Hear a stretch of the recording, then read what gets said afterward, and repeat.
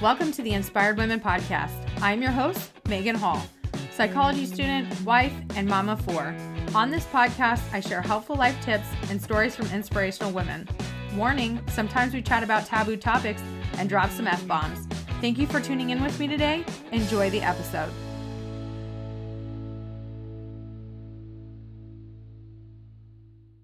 Hey everyone, today I'm here with Cynthia. Cynthia is the author of the upcoming book, From Changing Diapers to Changing the World, Why Moms Make Great Advocates and How to Get Started. She's the mom of two teenage girls in St. Louis and involved in volunteer activism in organizations like CARE. The One campaign results in Mom Demand Action, to name a few. She is a rare breed of activist working across a variety of issues with nonpartisan philosophy for 14 years. She visits congressional offices, trains volunteers, generates social media posts, and organizes action meetings. Cynthia writes the Anti-Poverty Mom blog and has appeared in newspapers nationwide, including the New York Times and the Financial Times. She's also been a guest blog contributor for World Moms Network, BabyCenter.com, UN Foundation's Shot at Life campaign. Cynthia, thank you so much for coming on the podcast today. Hi. Yeah, I'm realizing my organizations have a lot of funky little parts to them. They make it hard to read sometimes. No, you're fine. And you know what? I should have learned in the last 5 years. Well, in October will be the time I did my first interview. It didn't air until January, but October was my first interview, that I should read this stuff before I get started. And I never do. And I'm just like stumbling over my words, but. Well, congratulations on 5 years of podcasting. That's a huge achievement. Thanks. Sometimes I'm like, I want to quit. And then other times I'm like, I love this. Well, let me be one of the women that says, don't quit, please. They're nice podcasts. Thanks. I mean, I'm like, it'll look good on that PhD application in a couple years. So that's what keeps me going, but also having great conversations. I've met so many amazing women through this podcast where I'm like, I would have never learned this. I would have never met this person. So yeah, thanks for coming on. I would love to have you. We talked a lot in your bio about advocacy. Yeah. And we haven't really had somebody who's in advocacy on the podcast. We did one, and it was many, many years ago. And she talked about disability advocacy. She's a military spouse, and I'll link that up in the show notes. So she's been very vocal about, getting things covered by TRICARE, which is the military, in medical insurance, all of those things. So I will link that up. And I'm just like, I'm friends with her on Facebook, and I'm like blanking. I can see her face in my head and I'm blanking out, but I will link that up in the show notes. She's probably going to listen and be like, you forgot my name. You're not alone. We're all kind of that way. Yeah. Sometimes. So I'd love for you to share with us, what got you into advocacy, especially anti-poverty advocacy? Where did that all begin? Sure. I feel like I should just kind of start out with my own little definition of advocacy, because, there's a lot of activism going on these days. And I just want to kind of demystify this for some people, that my personal, just plain spoken definition of advocacy is just speaking up about something you care about, asking somebody in power to take an action. And that's it, really. It could be your local school board, it could be a US senator, it could be the president of the United States. But that's basically what we're talking about. And this kind of thing was not on my radar at all, probably 20 years ago. And I'm going to turn 50 this year. Woo! You don't even look like you could be 50. I would have guessed early 40s. That made the podcast worth everything. Now I can just move throughout my day with that. So thank you. No, this is, I had, middle school government class and things like that, but I really never thought about how I could be involved in a political process or why I should be. The way this all started for me is it stemmed from motherhood. which is why I'm writing a book about motherhood and advocacy. When I was a working person, I used to be an automotive engineer with General Motors and then some suppliers. I was just busy. I was an engineer person and I was thinking about my work and doing these things, and motherhood really made me slow down. I had the privilege of choosing to raise my kids at home. I quit my job, and part of that was not being able to find the childcare that I wanted, and part of it was it's expensive. Yeah, part of it was being excited to do it myself. Everybody has to make that decision for themselves. But when I decided to quit and stop being a corporate person, it really slowed time down. And unfortunately, I was also one of those people that was a bit depressed after having a child. Maybe it wasn't full out postpartum depression, but there was definitely sleep deprivation going on. Yeah. And that can really mess with your head. So I was in kind of a negative space sometimes when I would sit. I should also tell you that my daughter was born in Chicago, my first daughter, in December. So that's pretty isolating to not be kind of out and about like you would like to be. The volunteer things that I used to do in soup kitchens and things like that, it's not a good place to bring a baby. Number one, you don't have your hands available anymore. And number two, it's just like you're trying to limit we all know about viral exposure now, don't we? Yes, we all do. But we thought about things like that back then. So I would sit at home and I wouldn't even want to leave my bedroom sometimes. So I would I would just leave the radio on NPR. Mm-hmm. Because you get intellectual things, you get the news, you get funny things. And so that was just on all the time. But it started to kind of open my eyes to some of the problems of the world I hadn't thought about. And I would sit in the rocking chair, and some things in the news from that year was a terrible earthquake in Pakistan. And there was a lot of hunger and famine going on. And I was sitting there worrying about, would I be able to take care of my child? Just those insecure feelings that you can be great at corporate America and still have no idea what to do with this baby. And that's the way that I was feeling. Would I be able to keep her alive? And then I was trying to tell myself, these are silly feelings. But I was listening to stories where, here's mom, that this is not an imaginary problem. Mm-hmm. And then I began to realize that I was in a position that I should be able to help. And to get to your question, how did I make the leap to advocacy? It was through my church. Churches and houses of worship can sometimes be supportive and be a place where you can go with your babies. And there was somebody who kind of was listening to me talk about these newfound feelings, and she's put it together that maybe I'd like to help with a ministry called Bread for the World, which is a Christian advocacy group that they write letters to Congress about hunger in the United States and around the world. And that's how I started getting my feet wet, because I found that I could write a letter to Congress in the middle of the night when a baby woke me up to change her diaper. And then I'm just awake. I found I could write emails. So we can go farther down that road. But that was the genesis of how this all started. Gotcha. Yeah.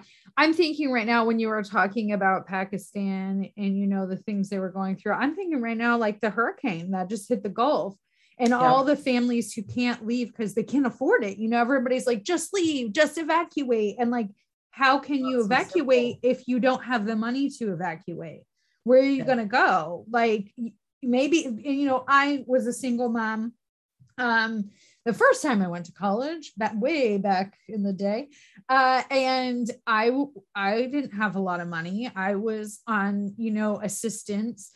I'm from upstate New York, but if I was from a place that had hurricanes, I lived paycheck to paycheck. I would not have had the money to put gas in my car to go far enough to escape a hurricane that size.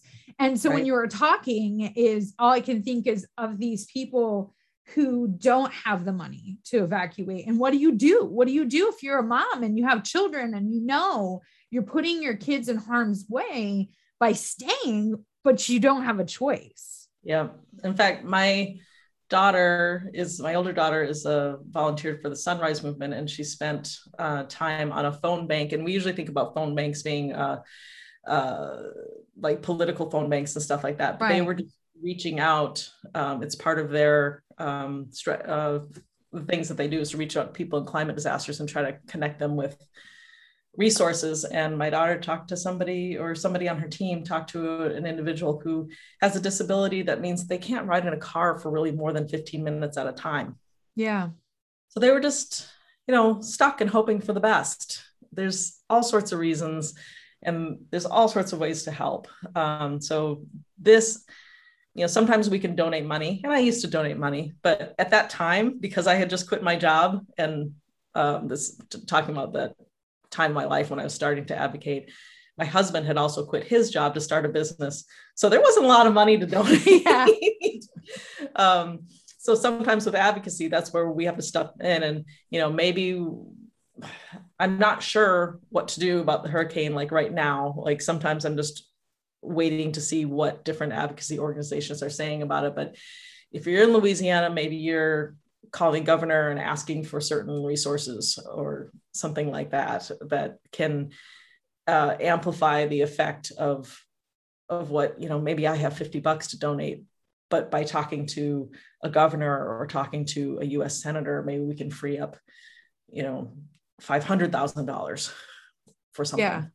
So why poverty? Why is that the lane that you chose? Yes, I know you advocate for other things, but that is like the predominant that's my main focus. thing. That's your main focus is poverty. So I would say that within that, there's probably even more of a focus for me in global health. And it probably stems from those beginning moments of holding my baby and just thinking about all the things that could go wrong. So here's an example of harnessing your pessimism and your anxiety and making something good come out of it. So maternal child health is really important to me. I'd say that is the crux of all of that. So that's how I became a major advocate for global vaccines is a big area for me. And also the first providing proper nutrition within the first 1,000 days of life.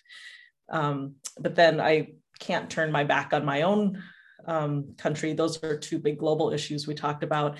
And here in the United States, SNAP benefits, Supplemental Nutrition Assistance Program. I'm familiar. There we go. Been there.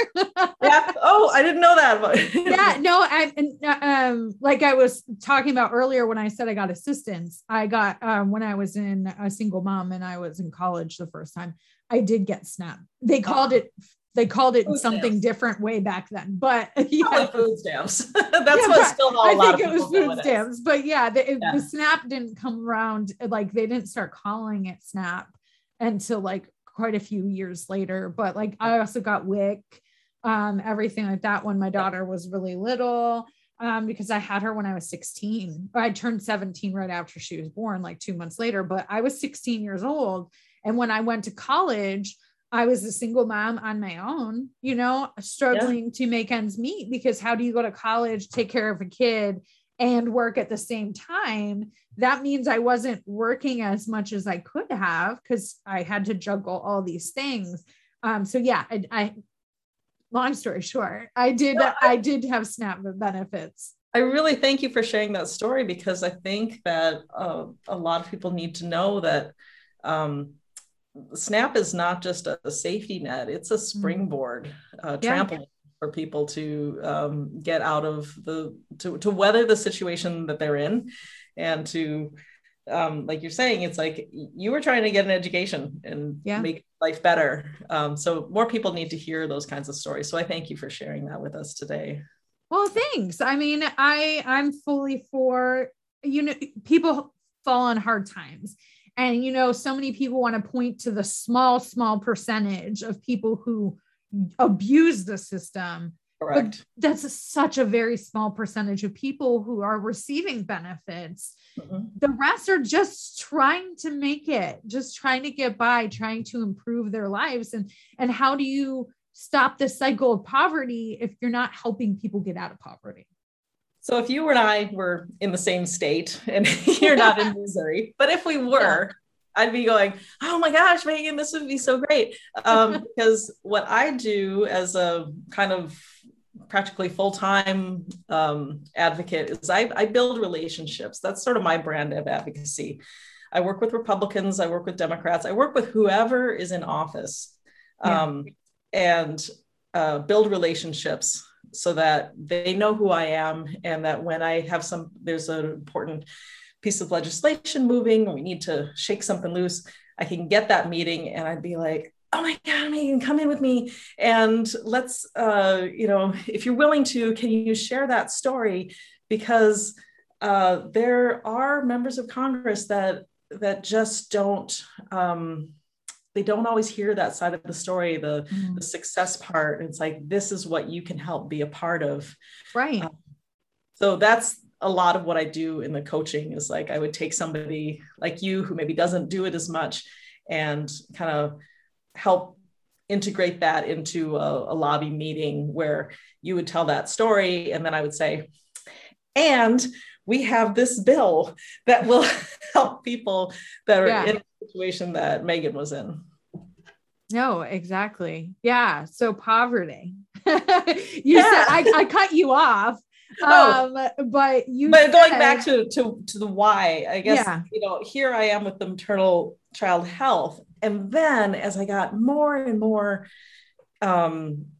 involved and read more and was better educated and hung out with people who are in these organizations, I began to realize that that poverty was like really at the source of so many of these problems.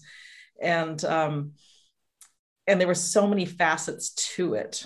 Mm-hmm. Now, you mentioned that I'm also a advocate for Moms Demand Action.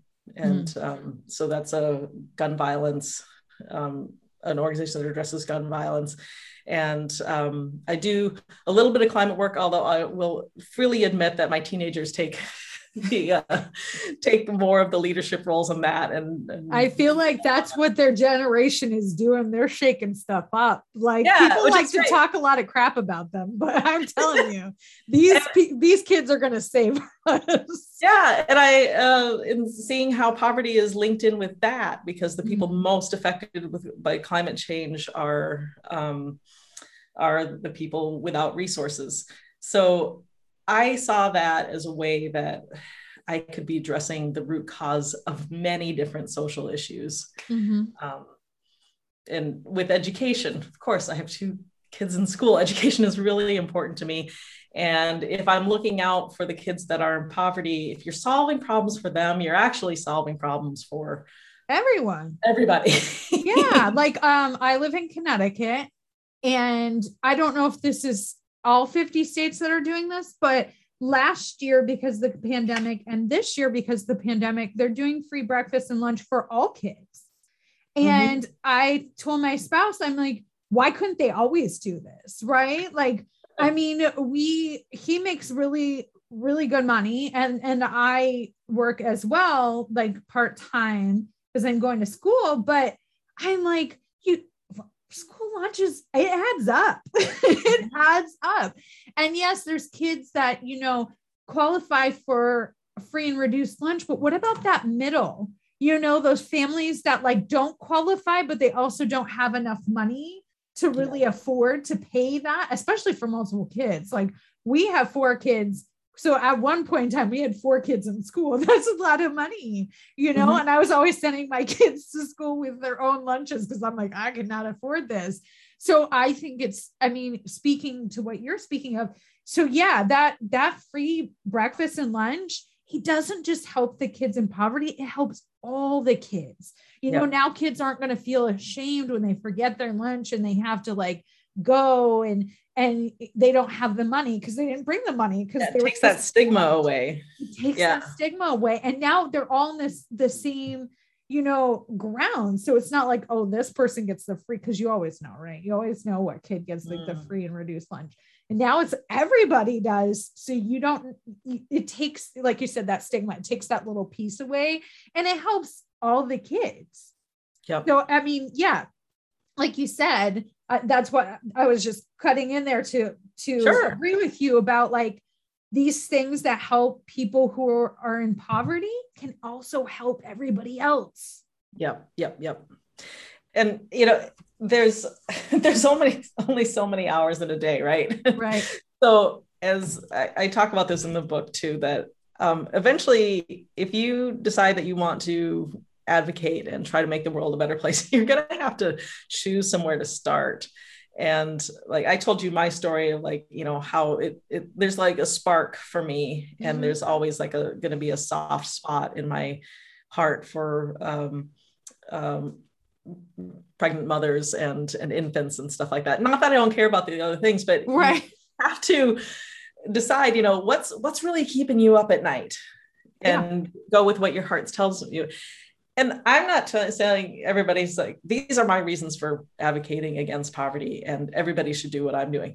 No, there's so many things out there. It's like, I'm writing this book and I intentionally made it cover a whole bunch of issues because we need so many hands in so many places. Right.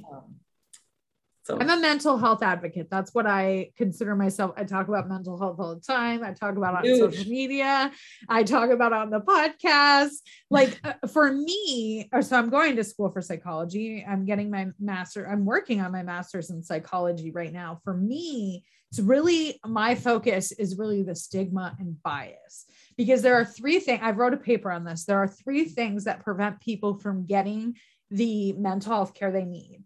One is access. So like in very rural places, they may not have a lot of mental health professionals. So the ones they do have are very booked up.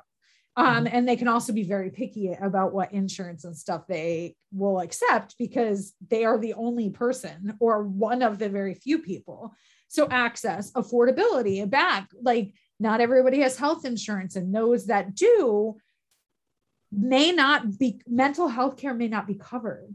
Like, I know I'm a very privileged individual that my mental health care is covered, but I'm very aware that not everybody is in the same position I am. And third is the stigma.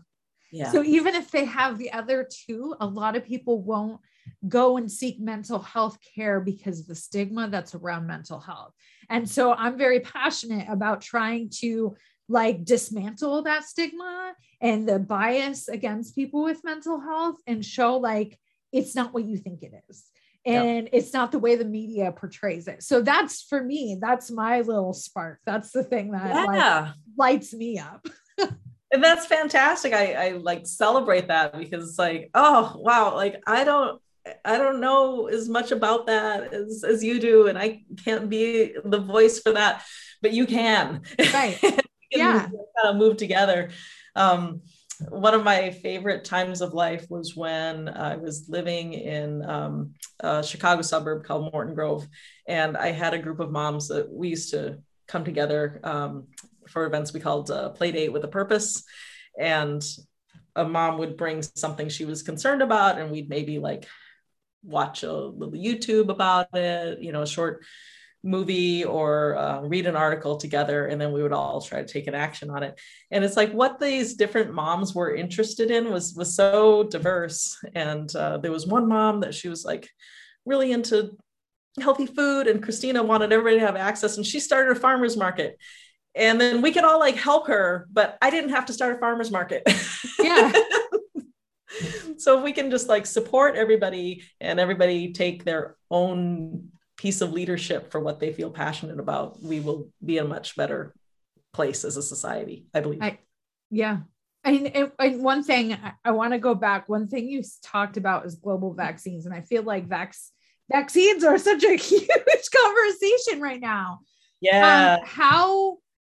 For me, what I've seen and what I know, and you probably know far more than I do, is the most impoverished countries are the ones that don't have access to vaccines. So we think about right now in the United States, we're talking about like a booster shot, but there are so many countries that haven't even accessed the first round of COVID vaccines. And the predominantly are countries that have a higher poverty rate. Yes. Am I right? Am I on the button? You are completely right on that. And the booster situation is, it's a complicated issue. Okay, number one, let's go back. Shot at Life was a UN Foundation campaign that's when I started really drilling down with global vaccines. They knew of my work from other organizations, invited me. It was this is going to be their 11th year. Wow. So 11 years ago, 40 moms were invited to like come and be the founding members of Shot at Life. We had no idea that 10, 11 years later, we'd be like trying to end a pandemic with vaccines. We had no clue. So, this is another thing that I just want to throw out there that, do what you're passionate about, because you don't know when it will become like the issue. And, we kind of flippantly sometimes say, especially the mom advocates will say to each other, what are you doing today? It's like, saving the world. Same old, but we are literally trying to save the world now with these skills that we built up a while ago. But boosters, sometimes I like to call them third shots, which doesn't quite make sense if you had J&J, because it would be your second shot. But most people, I had Pfizer. Pfizer, Moderna. And I think sometimes when we call them third doses or third shots, it kind of drives home that there are people, like you mentioned, that haven't had their first dose yet. It is less than 3% of Africa, and here I'm not talking about a country, I'm talking about a continent, has been vaccinated against COVID. So there's a huge disparity. I would like to say at this point in the podcast that if you are immunocompromised, don't let this conversation of global ethics get in the way. Even the World Health Organization is saying, if you are immunocompromised, get that third shot. Yes. Period. Especially as as COVID mutates. And that's what people don't understand, is the shots were super effective for the original variant and other variants before the Delta. It was very effective. I mean, Pfizer was like 95% effective, but then this Delta comes along and it's like, just kidding. And this is something I learned about, that not a lot of people know, that we had a pandemic that was very much active before COVID even started, which was tuberculosis. It's not talked about a lot here because, in the US, we largely have it under control, although there are cases of this, but, it's still millions of people that are contracting tuberculosis every year. And what we saw with that, when I first started working on global health, they were talking about multi-drug resistant tuberculosis. And I thought, wow, that's pretty bad that it mutated. And then a couple of years later, we weren't talking about MDR anymore. We were talking about XDR-TB, extreme drug resistant tuberculosis. So I learned then about the mutations, and I see how badly this is going with COVID. It is impossible for us to booster our way out of this problem if wealthy countries like the United States, like Canada, like the UK, some of those countries have reserved 4 times the amount of vaccines that they need for their populations, are actually standing in the way of low-income countries getting their first doses. So if we continue down this trend, we can't booster our way out of a pandemic, because if we just say, oh, we've got ours, we're good, eventually we're going to have a variant that our current vaccines aren't covering. And then we're going to have to go back into severe lockdown all over again. while we look for the vaccine that will work for the next variant. And it can't be said enough that we need some sort of vaccine equity. It's not working right now. Yeah. And what people don't understand, it's not like there's a limited supply of vaccines. They could keep producing them. So why do we have to hoard these vaccines and not give them to other countries? We give all sorts of kind of crap to other countries all the time. Like, why can't we just give a vaccine, donate? If we donate some of our vaccine supply and other countries who have an abundant supply donate theirs, I believe all of the wealthier countries in the world could help vaccinate the entire world. But I feel like we have like this selfish mentality. We're seeing this play out in real time right now, where it's like all about us, right? We have to protect ourselves, or it's about our freedoms, and not think about all the other people who might be struggling right now, all the other countries who are struggling right now, who really need that help. Because like you said, it's going to keep mutating until we get it under control. And you can't do that because people travel. It's not like there's a brick wall between countries or between continents. People travel, which also means people that variant will travel too. It really pains me when I see Americans talking about, yay, I got my second shot, and yay, I'm going to get a booster and stuff, and I'm going to go, and they list some low-income country that is in the tropics or something like that. I'm like, wow, that is ballsy. I have a cousin who lives in Trinidad and Tobago. Okay. People sometimes hear of Trinidad because of Carnival, and it's famous for that. Tobago is a major tourist destination, beautiful beaches and stuff like that. We've been talking about getting together I have not seen her in ages, since we were both a lot thinner.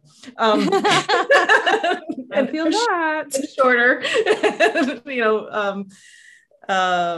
But, oh, wait, no, we're about the same height. I guess I did go there as adults. But my point is that Trinidad is a little island, and their borders are closed. Like, they're just like not accepting us. And I think they get by on that probably because they have an oil export. But there are countries that rely on the tourists, and they can't close their borders. And for us to go there and maybe with Delta expose them to something, I think is just pretty reckless without providing the vaccines to them. Trinidad does not have all the vaccines that they need at this point. To your point also about the foreign aid, I'm just going to throw in there, just because it's a knee-jerk reaction for me too. It's not just the delivery of the vaccine, or not just the donating the vaccines, but it's also donating the money to get them actually in arms, to keep that cold chain up. These do need to be refrigerated at high temperatures and things like that. And I wrote a letter to the editor of the Financial Times that was talking about lifting patents and helping other countries actually develop them. Because it's also like, hey, our taxpayer money actually helped pay for the development of these vaccines. Right. So we shouldn't be just making a ton of money off of them. Give that recipe away and help people manufacture their own. Exactly. They have so many other drugs out there that they have patents for. Like, come on now. These companies have lots of money. Like, they're not missing out on any money. I mean, my bipolar medication, it's just a survival thing for us all to survive. My bipolar medication is hundreds of dollars a month. And so that's what they're making off my medication. I need to stabilize my mood and help me like function. So you can definitely lift these patents and allow other countries to make these vaccines. Like, they're not missing out on, they're not going to go broke. I mean, what we are going to miss out on is, well, there's many people are going to miss out on their literal lives, which is life and death kind of thing. But man, I miss my other life too. my going out in the world life. Yes. I just want the option to be able to do whatever I want. I don't even want to do it. I just want the option to do it. Yeah. Well, increasingly, when I go out in public, it's like sometimes I am kind of introverted by nature, and and it's fine. Like I like to go out and hang out with people, but increasingly I have to come in like, okay, I really got to recover. That was a big crowd. Yeah. Because I'm not used to that. So we're getting low on time. I would like to pivot and have you share with the audience like some tips or some guidance on, how they can get involved. You touched on it a little bit throughout this, but really, like, what would be your advice for somebody who's sitting here listening to you going, oh my gosh, I want to get involved with something because I'm very passionate about X, Y, or Z. Mm-hmm. So I do have a website, which is, you'll put it in the show notes, hopefully. I will. You my maiden name is Chang Yit, so it's changyit.com. And on there, I have some, on that website, there's a section called Advocacy Made Easy. And that has sort of instructions for some very basic things like how to call Congress and how to write a letter to Congress. How to write a letter to the editor if you're feeling like really passionate and frisky, that's one of my favorite things to do, because if you get a letter to the editor and it's only about 150 words, most of us have done this before in school, and then the paper like distributes it to everybody, does your work for you, and you can put it out on social media. There's tips on how to do a lobby meeting, but my number one tip for people is find a reputable organization that is working on this already. There's a couple things about that. Number one, you don't have to reinvent the wheel. If you're worried about the air quality in your area, maybe there's, I don't know, some fires in the western part of our country that are causing you to care about air quality, then maybe Mom's Clean Air Force is a place that you might go. If you care a lot about vaccines, join me, within the UN Foundation's Shot at Life. If you care about gun violence deeply, maybe you're a gun violence survivor. Moms Demand Action Against Gun Violence in America. Poverty, because I'm sort of an anti-poverty advocate, I know a lot of those. Bread for the World is great if you want to hook up through your church. Results.org is a great place if you like to work on many aspects of poverty at once. And care.org, you can visit there if you really love a women and girls focused approach to poverty. So, but any of those that I just named, that was like a whole bunch of them. It's all right. I wrote them down, so hopefully I'll get all of them linked up. Yeah. But the reason that I was especially a fan of ones that are nonpartisan, and this may be a good place to throw that in. Like, let's just say that I was a person who just really wanted Democrats to win all the time, and I was not going to talk to any Republicans. Well, as a You'd get Missouri nothing resident, done. That means that I don't get to talk to anybody. Yeah, that doesn't make sense. I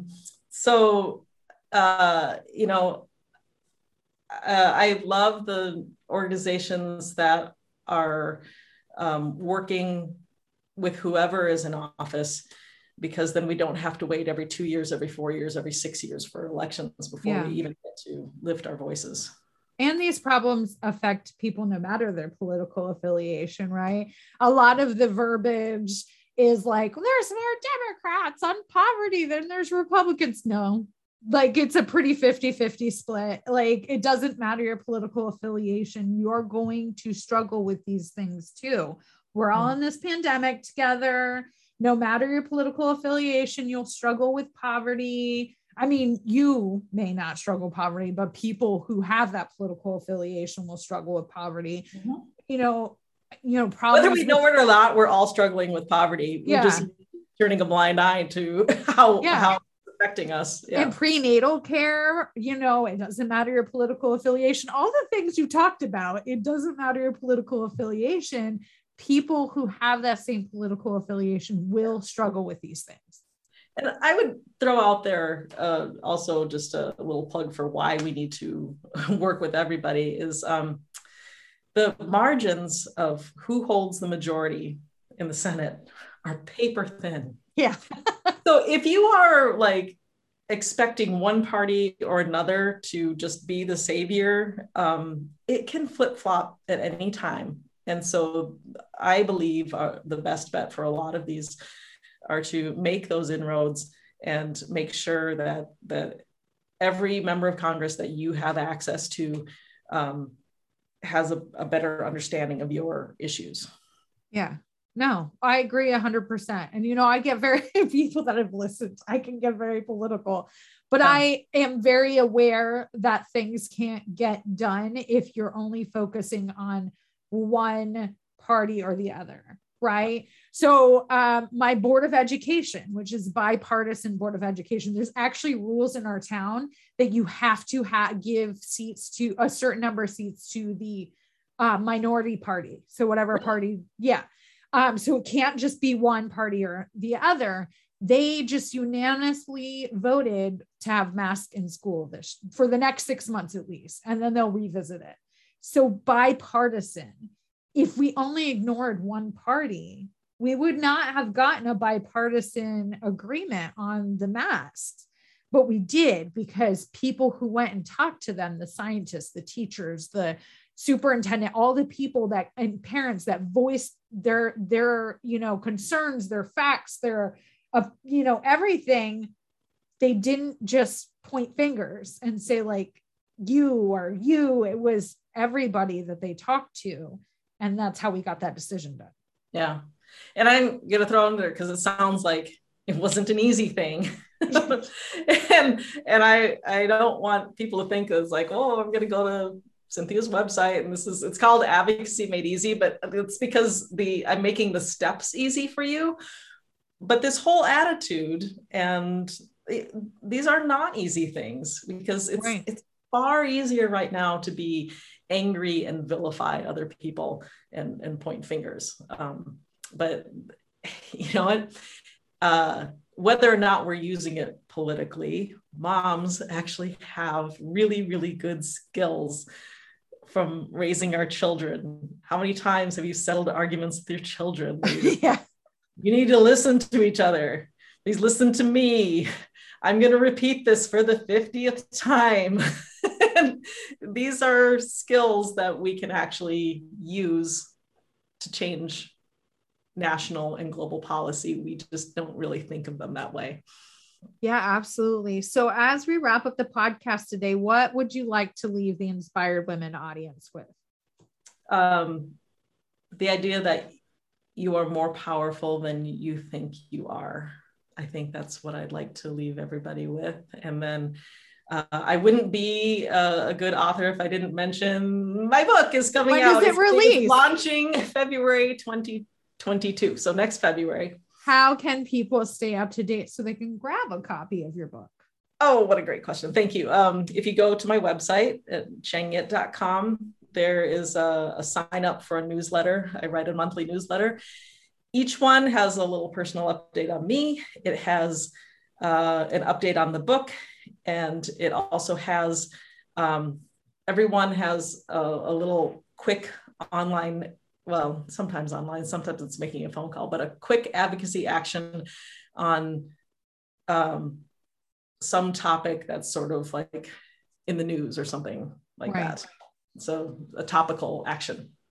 I love it. Well, thank you so much for coming on the podcast today. Yeah, this is a blast. Thank you for being a part of the Inspired Women audience. If you enjoyed this episode, please leave us a rating and review. And don't forget to share this out with somebody who could use some inspiration today. Tag us at Inspired Women Podcast, both on Facebook and Instagram. Have a great day.